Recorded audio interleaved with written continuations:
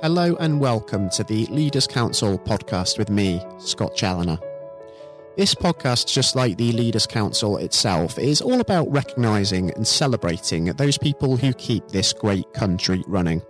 We exist to offer leaders a voice outside of their own organisations and to support them in the same way that they support their staff every single day of the week. Now, if you are in a leadership position yourself and would like to have your voice heard on the national stage, then please do go to leaderscouncil.co.uk/apply.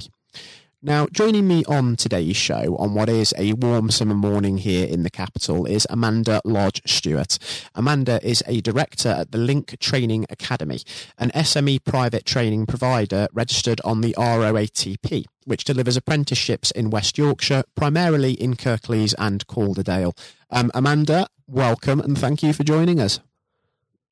Well, thanks, Scott. It's great to be here on this lovely morning. Looking forward to our chat. Yeah, of course, first full day of summer, I suppose, and it's turned into a lovely day for it. I suppose we should start by addressing the elephant in the room here, and that is the fact that we are recording this podcast on the 21st of June 2021. So it's what should have been Freedom Day, but that's, of course, been pushed back by 4 weeks. Not necessarily the lengthiest delay, but we are still living under some form of social restrictions, aren't we? And we have been now for the best part of the last 14 months. So we've all felt the hit of the COVID-19 pandemic, but for yourselves as a private training provider to SMEs, how has it affected you in your operations? Over the last 12 to 14 month period, we've gone through a catastrophic change in the way that we deliver our apprenticeship.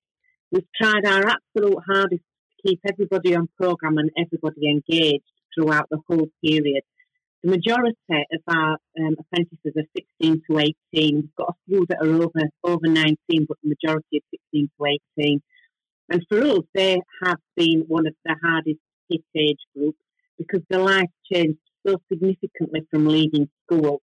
So the safeguarding issues have gone up. We've really tried to engage and keep them online and keep contact with them throughout the whole of the period. One of the main issues that we've had, of course, is that the majority of our provision is hairdressing and barbering. We haven't been able to do any practical at all, and most of the learners that are doing hairdressing and barbering tend to be very practical and hands-on learners. So again, that's been another real challenge to keep them interested and motivated throughout the period. So we've gone on to online learning, we've been doing online quizzes, we've been doing online classroom settings, all new to the staff, all new to the students. We've found that we've been handing out laptops to students that haven't got them at home so that they can engage with us. We've been driving around dropping off paper workbooks to the ones that are struggling to get online because they're just not used to it. The staff have had to be retrained to use online. We've got online protocols that we've had to sort of decide and write up really quickly to say what's acceptable and what's not. So, for example, we don't want students in the bedrooms with dressing gowns on while they're entering a classroom session, and likewise for staff, they've got to look professional and presentable. All this has been absolutely brand new. And I have to say that the staff and the team that we've been working with have been outstanding in their approach and sort of the innovation that's come through from the team to be able to engage and do this has been great. Challenging time, quite a lot of the staff members have got young children, so they've been homeschooling at the same time as trying to learn all these new skills. So, yes, a big change for us, Scott, a big change through this period. Yeah, it certainly sounds like that's been the case. And I can imagine that when it comes to delivering sort of education in the way that you do, people have talked a lot about the impact of sort of remote education and learning and how that has sort of helped keep it going over the pandemic. As you say, you talk about practicals there. It isn't a one-size-fits-all approach, is it? And even though technology may have more of a part to play in the day-to-day sort of running of education in particular, like you need that sort of face-to-face contact. You need people in sort of classroom settings together and sort of doing things, don't you? And it's bringing that back that's sort of been the challenge. And hopefully as we sort of keep moving out of social restrictions, there will be the room to sort of have that environment back. And I think as well, the sort of social side of being together in a learning environment, I I think we missed that, haven't we? I think we sort of took that social interaction side of things for granted pre-pandemic, and that has a lot to do with sort of our mental health and well-being as well. So it is something that we need going forward. Absolutely. And I think particularly for our sector, it's 90% is about the way that we communicate with our clients. And students have, since we've come back and we've been allowed to reopen and retrain face-to-face, noticeably, students have lost confidence. Noticeably, they haven't got that skill to be able to communicate with multiple clients and with each other. It's really had an impact on those skills that would have automatically grown. And I think especially for the ones that left school in September, they've had the majority of the year on remote learning, and getting back into a salon setting and into a classroom setting has been really, really challenging. And we've found that sort of mentally a lot of our students have struggled. We've had a lot more incidents of safeguarding and mental health problems, and of students just not being able to cope with getting out there and being out there because they have lost the confidence. So we're working on that as well as practical skills.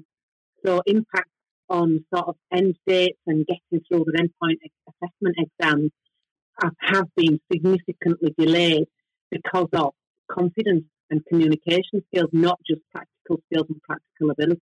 So that's had an impact. But we are working really hard with our students to try and build that confidence, and working with our local employers as well to sort of outline what they can do to support our students to help build that confidence.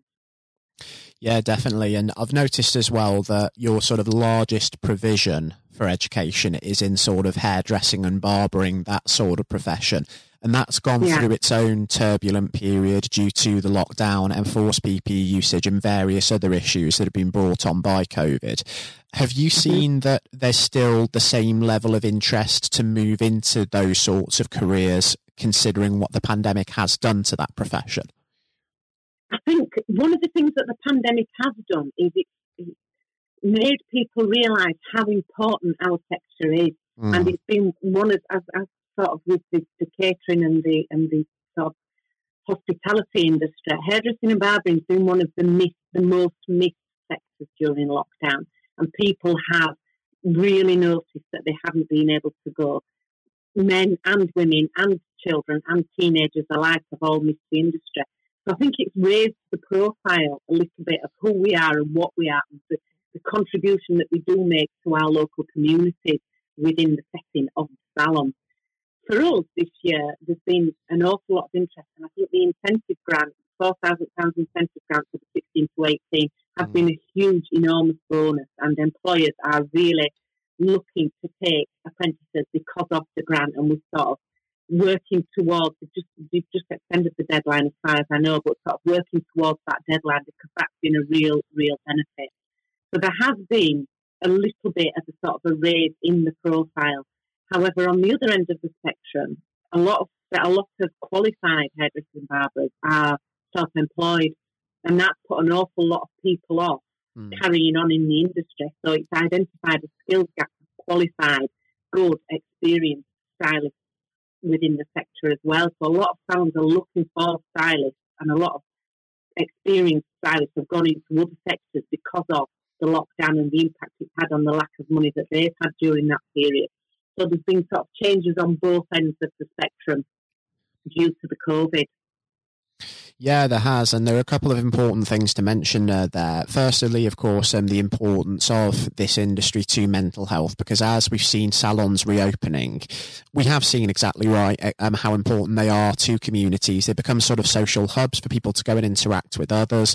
It's also important for people's sort of self-esteem to be able to go and have a haircut and feel good, look good again, looking in the mirror. So it is vital, but also as well, we've seen, as you said there, how people are moving out of the sector because maybe there have been sort of gaps in the sort of government support that's been there for particularly the self-employed. From your experience, are you sort of satisfied with the levels of support that your organisation has had throughout the crisis, just because there's been a lot made of that? I think for us, we've managed to carry on training throughout most of the pandemic, and we've just done it remotely. The biggest impact is now that we've got an awful lot of apprentices past end date. which is affecting our recruitment for this year's intake, and we're actually looking for additional staff at the moment to support, because we're going to have a lot more students in September than we normally would, because we've got a lot that are past fund end, and I'm still paying my staff to support those students. They've done all their underpinning knowledge. They've done a lot of the skills practice and the behaviours practice, but the behaviours have really, really struggled. So we really are focusing in on those behaviours part of the apprenticeship now, and it's costing me as a training academy my money without government support. So if anything, I would like some recognition of the additional workload that it's created for us at the end of the funding to support us with that. But no, I think we've done incredibly well. I think we're going to see the loss of income, as I say, now, and between now and sort of October, November time, when we're trying to get those learners ready for their endpoint assessment. And of course, a lot of the businesses that you work with, particularly in the hairdressing industry, they are eagerly looking forward to the lifting of all social restrictions so that they can welcome full capacity back. Enforced PPE usage is no longer a thing. But do you think that maybe one or two of the sort of social restrictions that have come about over the lockdown, so for example, maybe sanitizer stations being there and present in salons, do you think things like that are likely to perhaps remain in place because they are beneficial and for customers to go in and use? Yeah, I think the hairdressing industry, the hairdressing sector and the beauty sector have always been really aware of sanitisation and sterilising tools and keeping things clean. And part of the knowledge has always been cross-contamination and cross-infection and how to prevent and reduce that risk as much as possible. So I think it's something that we've always done and we've always been aware of. But I think what we're doing now is we are sort of jazz hands in that to the public of additional measures that we are taking to keep our clients and our staff safe throughout this period. And I think that's something that will continue. I think nobody will dispute we can't wait to not have to wear masks or visors, because that's really, really impacting the way we communicate with clients. And we can't wait to get back to the point where we can have clients communicating with each other in the salon, sat next to each other and starting conversations, and that opportunity to meet new people. And I think that goes across all customer service sectors where it's been so individualised. You haven't had the opportunity to meet and greet new people. I think we are sort of outgoing people generally as hairdressers and barbers, and we just want to get back to that socialising again. Really missed it. Really, really missed it. Well, of course, 19th of July is the new freedom date, so 4 weeks away from today as we record this. Hopefully there'll be no more delays to that, so hopefully that we'll see that return in the weeks ahead. And as we then start to hopefully move out of COVID and into the post-pandemic world, if you like, Amanda, what do you see coming on the horizon for your organisation and the industries that you work in? And where ideally would you like yourselves to be this time next year as we sort of embrace the post-pandemic world? I think for us, we've been growing and we've diversified into other sectors. Before the pandemic, it was part of the business planning, and during the pandemic, we've grown into delivering sort of business admin and management apprentices within other areas, particularly the health. We're working with one of the big local hospitals in the health service, delivering business admin and management and coaching qualifications with them. And we've seen a real upturn in levy-paying employers looking for apprentices, as well as the non-levy hairdressing and barbering sector. So we are growing into other areas and quite enjoying that change of that and that diverse delivery that we've got going on, and being able to bring back what we learned from big levy-paying employers and sort of enrich and embed that into our small non-levy employers and help with that business planning and skills gap analysis with smaller employers. So we are looking for growth. We are, fingers crossed, the hairdressing and barbering sector will get back to the buoyant place that it once was. We're looking to seriously sort of increase the level of skill and ability, and I think the new endpoint assessment and the new apprenticeship standards are really adding value to what apprenticeships can offer to the hairdressing and barbering sector, as well as all other sectors, because that endpoint exam is really a really valuable skills assessment tool to see what that apprentice can do. And, the ones that are coming out with distinction and passes, it's a real celebration for them when they've managed to achieve that. So I think the value that employers see in apprentices is growing as well. And I know when I go around and talk to our local employers and talk them through how the knowledge, skills and behaviours have been put together for that apprenticeship standard, and how real hairdressers and barbers have sat round a table and debated what apprentices need for that sector, they've really, really appreciated it, and they're really enjoying the quality of the new apprenticeship standard I have found within the sector. So hopefully that will help to raise the profile of the sector as well. At the end of the pandemic, if the pandemic's ever going to end, we don't really know, do we? We don't know what's around that next corner for us. But hopefully, it's a sector that's valuable. It's a sector that's very much needed. And hairdressing and barbering is a sector that can never be online. It's always going to have to be face to face and with social contact. So we're going to hopefully push that and grow and get real quality from what we're doing is what we're driving towards. Real quality and real benefits for our young people and our employers. Yes, absolutely. I think that's incredibly right, Amanda, because apprenticeships, of course, are being given much more emphasis by the government now. Recognition of those practical skills is much, much greater. And there are so many people as well that are finding themselves out of work during this period and moving into other industries, having to upskill, that they're going to be so, so vital. And therefore, for educators, it is going to be a very interesting and perhaps even a very busy time as we move out of the pandemic, isn't it? Yeah. It is. And as a training provider, there's so many hoops that we're jumping through to make sure that we're hitting Ofsted standards and we're hitting the FFA standards, and we're just doing the refresh to go back on the register. So there's an awful lot of energy and effort and knowledge and skill that goes into staying buoyant and sustainable during that period as a provider anyway, that when Ofsted do come in, and we've just recently had our new provider monitoring visit from Ofsted a couple of weeks ago. It was a pleasure for us to showcase what we can do and what we're doing with our apprentices to Ofsted, and for somebody actually, to look and say, yeah, you're doing a good job, carry on doing what you're doing. It was just fantastic feedback for us really as a provider during such a difficult time for us, for all the staff and all the employees and apprentices that we're working with. It will be, certainly. We are just about out of time, unfortunately, on today's programme, Amanda, but as we actually start to get more of an idea of what the post-COVID world holds for educators like yourselves, I actually think it would be wonderful to just catch up and have you back on the show with us just to see how things are getting on. And we can also then discuss the state of affairs in some of the industries that you're working directly with as well, because there is still a deal of uncertainty there. We don't know for sure whether the pandemic will end. So it's good to, of course, just reassess things when the mist starts to clear, as it were. An absolute pleasure. Thank you so much, Scott. I would enjoy that, yeah. And I would relish it as well, Amanda, just like I've enjoyed having you on the show today, because it's been a real eye-opener from my point of view, and I'm sure the listeners share that sentiment as well. And just before we do wrap up, please do take care and stay safe with everything still going on, because we are almost there, but we're not quite out of the woods yet, but confident the better days are ahead. Okay, thank you so much, Scott. Thank you. It was a pleasure, of course, to welcome Amanda Lodge-Stewart, Director at the Link Training Academy in West Yorkshire, onto the programme today.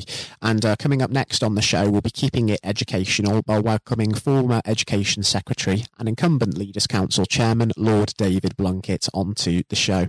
He's going to be discussing his take on the last 14 months and his hopes for the weeks and months ahead. That is, of course, coming up on the programme next. Lord Blunkett, welcome. Thank you very much. It's very good to be with you. Well, of course, nothing is being said at the moment other than COVID-19, which we must touch on. What would your message be to small businesses who are trying to keep going?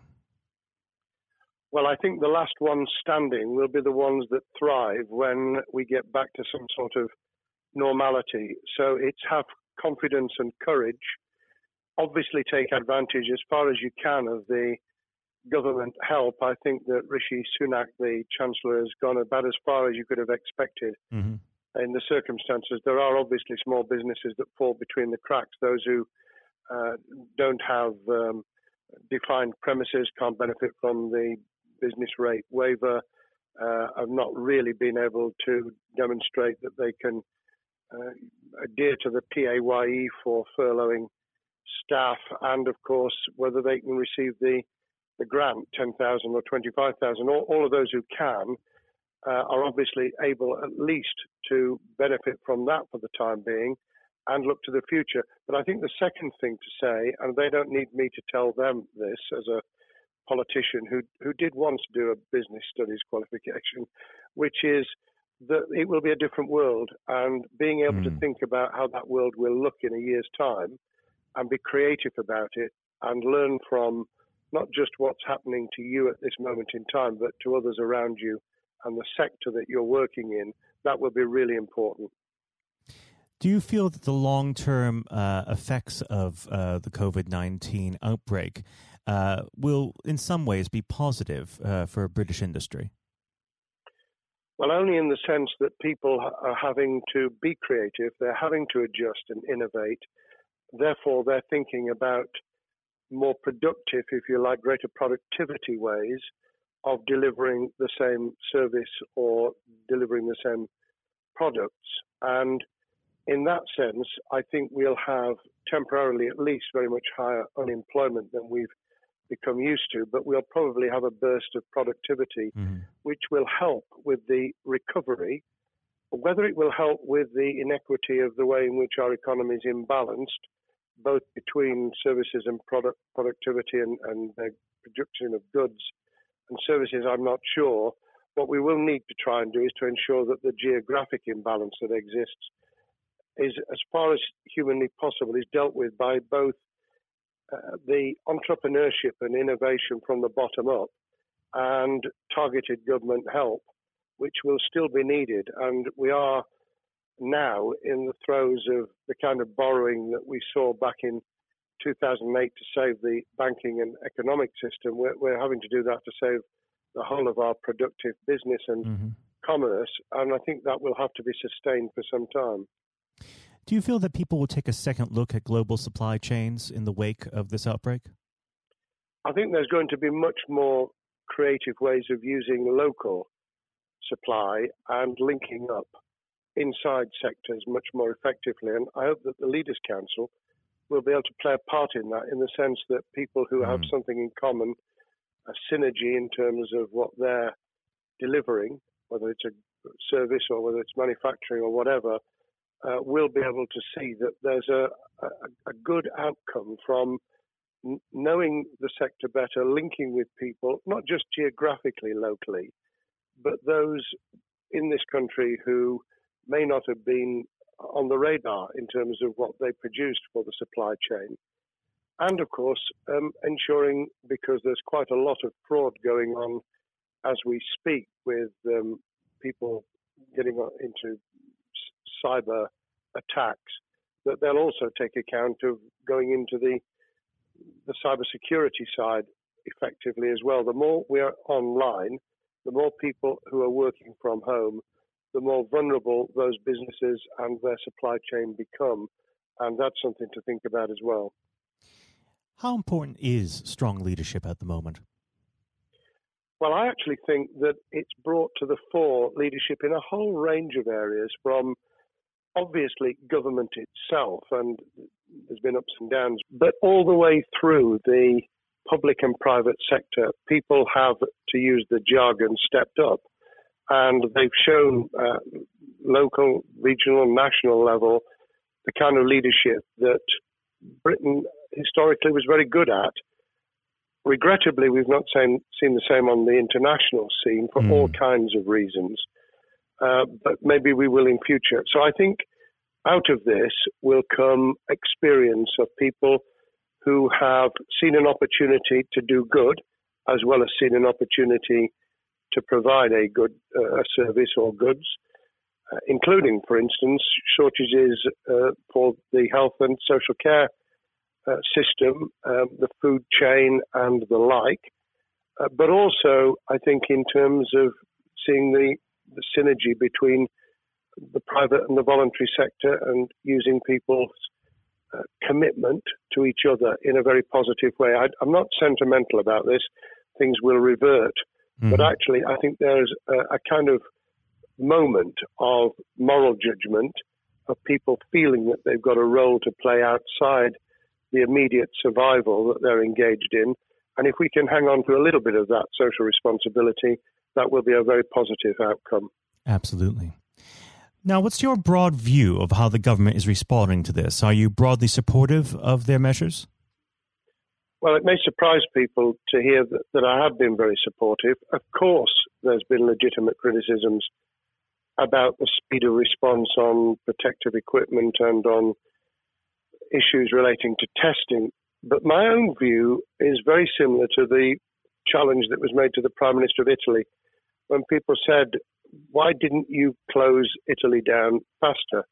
And he said, a fortnight before we did it, I would have been considered to be a madman and nobody would have agreed to do it if I'd tried to move too quickly. And I think that's something that we need to reflect on here in the UK. We may have seen the signals elsewhere across the world and taken them more seriously at the time.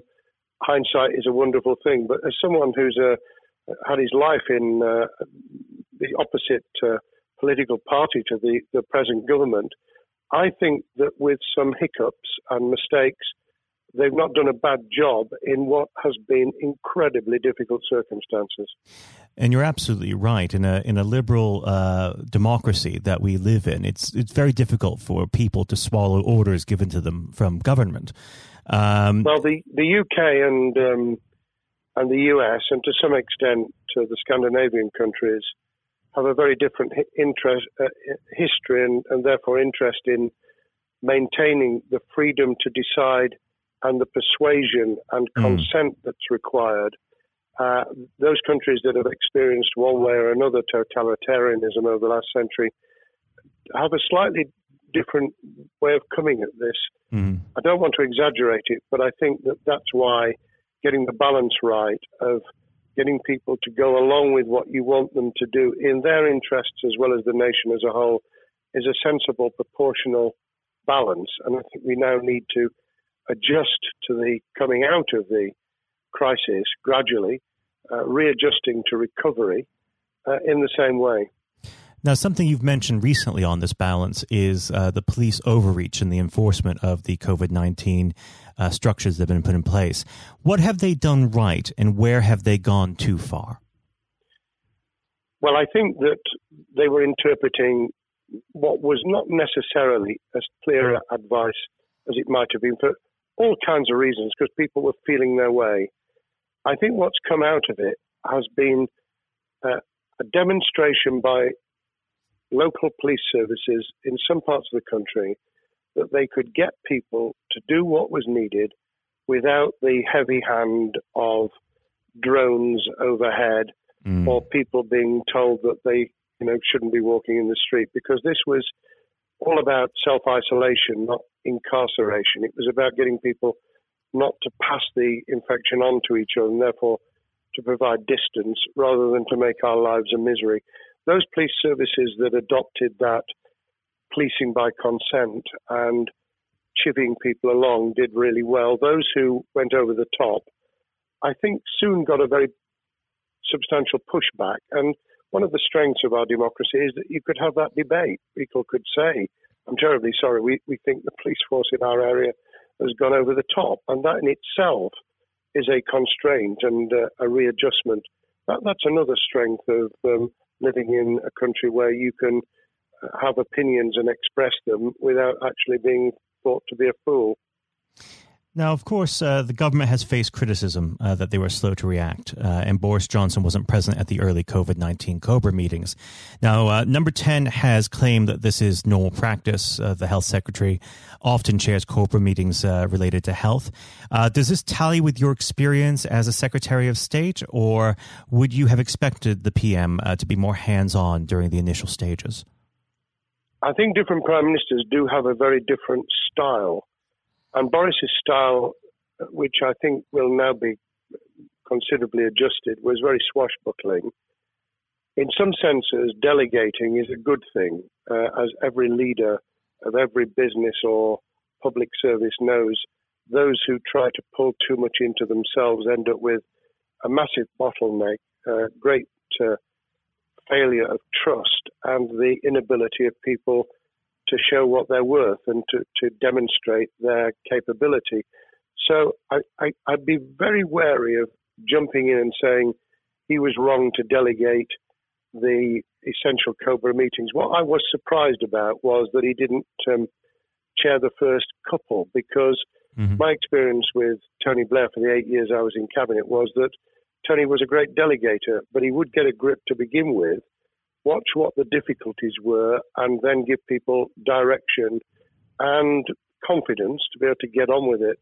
So looking back, I think Boris himself probably thinks, God, I wish I'd spotted the signals from elsewhere in the world more rapidly, and I'd just been there. However, this also raises another issue. All of us in positions of leadership need good teams around us. I think after this is over, he will be assessing those who really did step up and those who demonstrated their inadequacy. I think we'll probably end up in a year's time with a much stronger cabinet than we have today.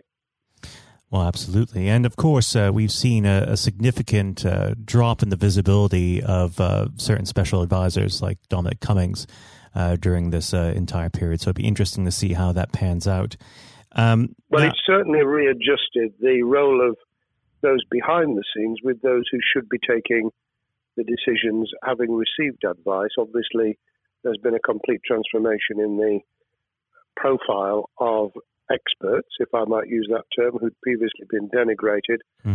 Scientists, medics, people with behavioral science understanding.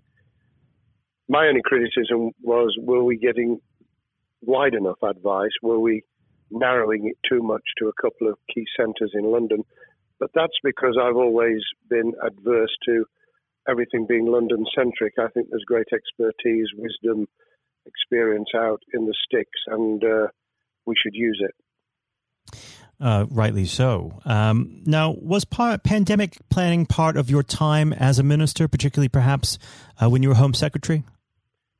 Well, it was, but it was on the back of risk arising out of counter-terrorism measures. Right. I was the Home Secretary for 3 months when the attack took place in September 2001 on the World Trade Center and beyond.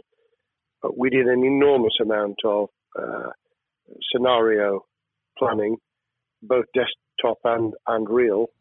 On the back of that, it was very heavily orientated to future developing terrorism risk.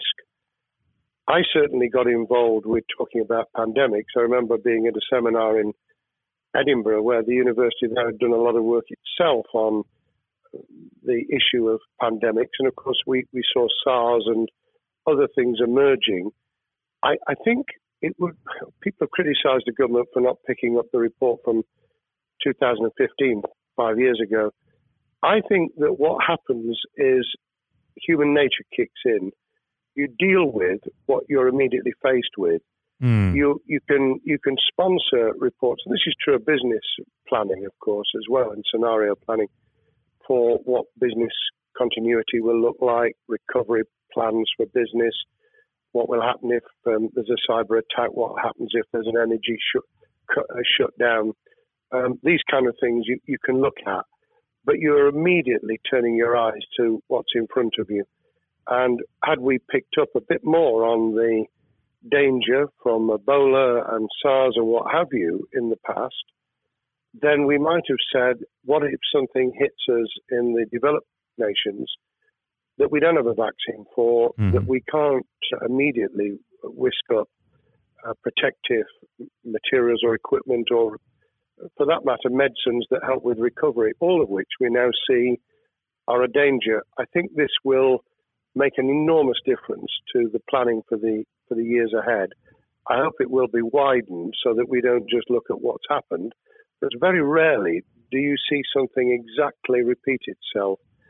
Some of the circumstances will be, but others won't. So that's why I've put emphasis in what I talk about on looking at the other virus, the cyber attack scenario, which could be just as dangerous in a world of just-in-time provision one of the miracles of the modern developed world, except for the very poor, has been the distribution of food.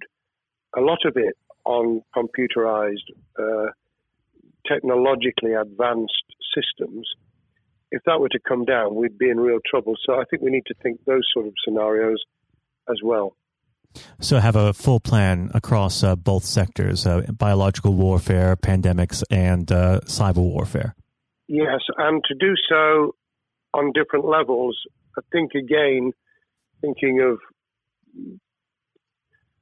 thinking global but acting local, we need a lot more to think about what would happen if something took shape that actually broke down those national and global chains and how we would cope. And without, obviously, we've got enough fear and anxiety to last a lifetime. Without creating even more anxiety, we can think about those things for the future in a more rational way, I think.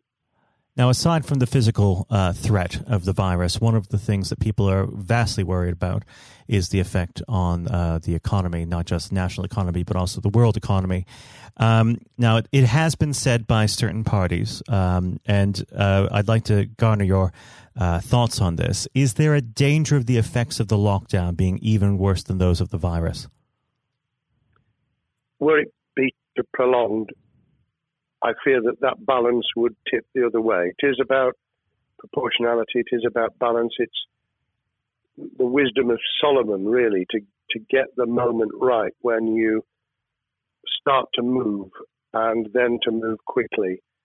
There's no doubt whatsoever that we are stocking up, not just on the economic and employment front, which will be devastating enough, but on the health and social well-being front, enormous challenges, and they will need careful handling because there's a lot of people whose lives, for a variety of reasons, are at risk in the future on a scale that we've been dealing with over the immediate handling of the pandemic, concentrating really hard on those affected by COVID-19, those sadly who have died or been seriously incapacitated. That will roll over into the economic, the social, the mental health and cultural well-being of the nation, and that will need all of us to pull together as well. Absolutely. Now, do you believe the government's doing enough for business? I think that the speed of reaction once the scale of the pandemic was clear was very good. I've praised Rishi Sunak for his action. Remember, a chancellor who only just come into office was planning to deliver the budget in the middle of March and has had at least three equivalent budgets since. I think he's handled it very well. Understandably worried now about what we're doing to our economy. The level of borrowing is sustainable because of low interest rates, but it reaches a point, of course, where it tips over so that you can't then do the kind of structural investment requirements that the government were laying out before and in the March budget. And those will have their consequences as well as a planned payback over many years. I think we've learned something over the last few months. We needed to take immediate action. We don't want another round of austerity equivalent from 2010 through to 2019. I don't think the nation, on the back of what's happened and the challenges we have, could take that. And therefore, we need a different plan, economic plan, over a much longer period, just as we did from the Second World War all the way through to 2002, when the final American loans were paid off. Now, of course, one thing that's on everyone's lips, how much longer do you believe that the lockdown can go on for? I believe that we need to be substantially back in action as an economy in June. This obviously is led in terms of places where people would meet in large numbers, having to adjust to the fact that it will be longer for them. And sadly, that will involve business closures. It's why the Chancellor extended the furlough scheme to the end of June. Mm-hmm. But unless we get things moving in June, I think we'll run into the summer where all kinds of services and industries will have a chain reaction effect. And what happens with one will then have a major impact on another. And then you get the skittle effect where things get knocked down that you hadn't perceived were going to be affected. So I very much, if I were in government, and I always think of things in that context, what would I do if I were in government? I would be on the side from the second week in May, on the side of the hawks in terms of saying we've got to start moving, and we've got to do so with the collaboration and cooperation of the public who have got the message, who did behave, who responded magnificently. Let's try and get back, perhaps, doing things differently for a time, but substantially getting back to business as usual. And unless we do that, then those areas that can't and wouldn't expect to be back in action immediately get pushed further into the middle of the year and the autumn, and then they become unsustainable.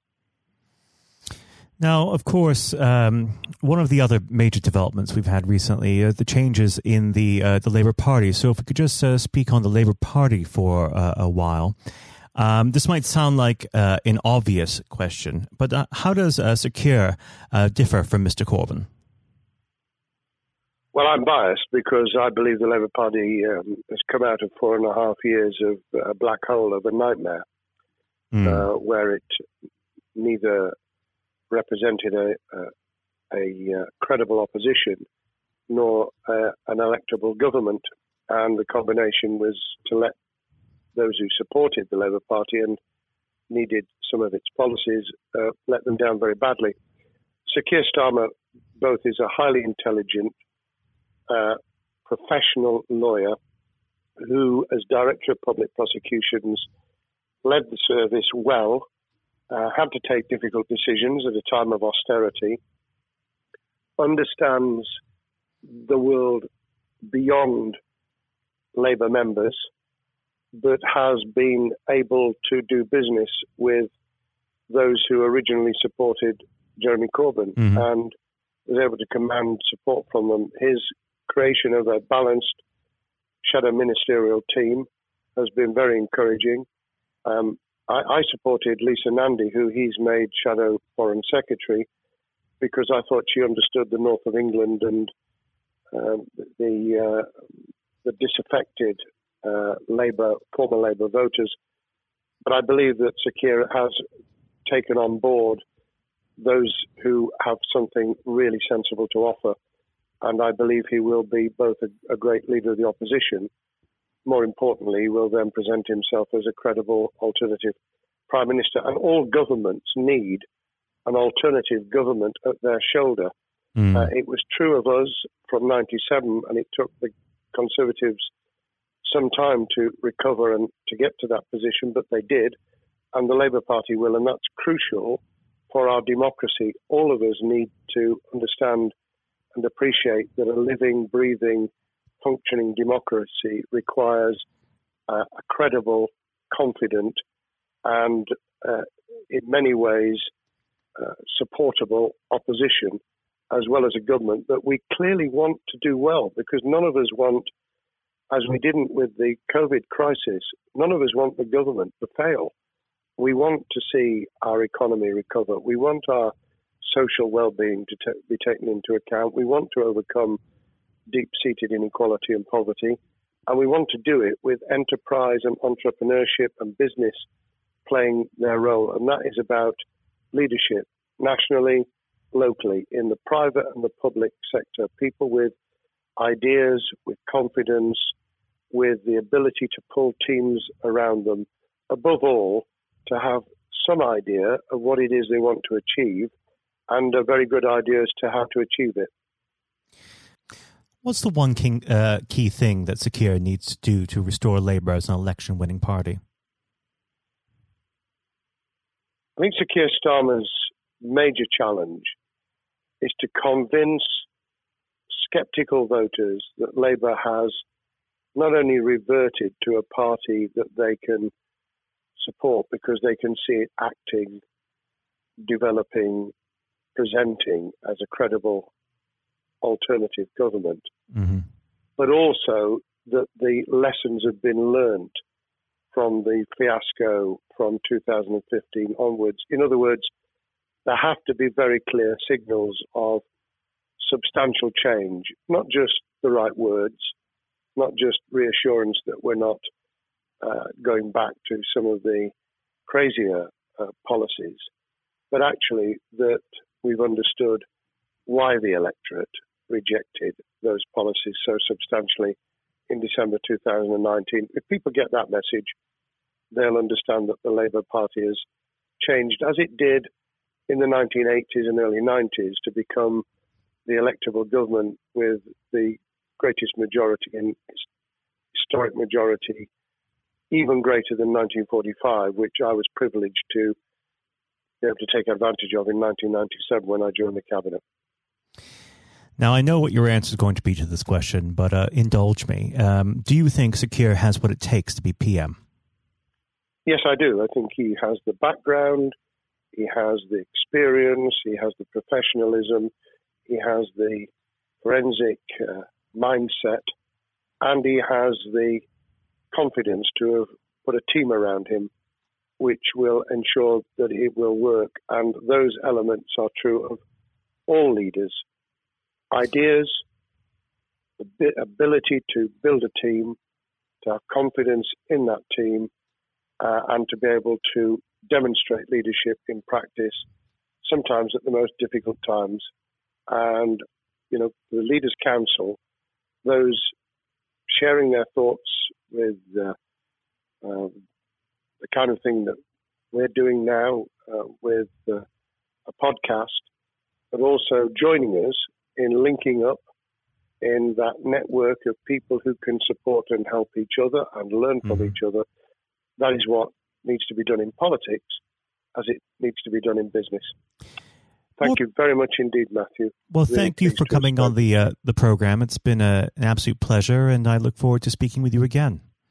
Thank you very much, and good luck to all those listening in what has been a nightmare scenario. Good luck for the future. Have courage, have confidence, and yes, listen to those who know more about business than I ever will. Thank you, Lord Blunkett. Thank you.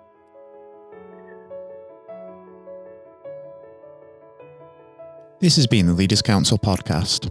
Thank you for celebrating excellence in leadership with us. I've been your host, Scott Challoner. Until next time, goodbye. Thank you for listening to our podcast. The views expressed within the podcast do not reflect the views of the Leaders' Council of Great Britain and Northern Ireland, its parent company or subsidiaries, members of staff, or other guests of any other person therein associated.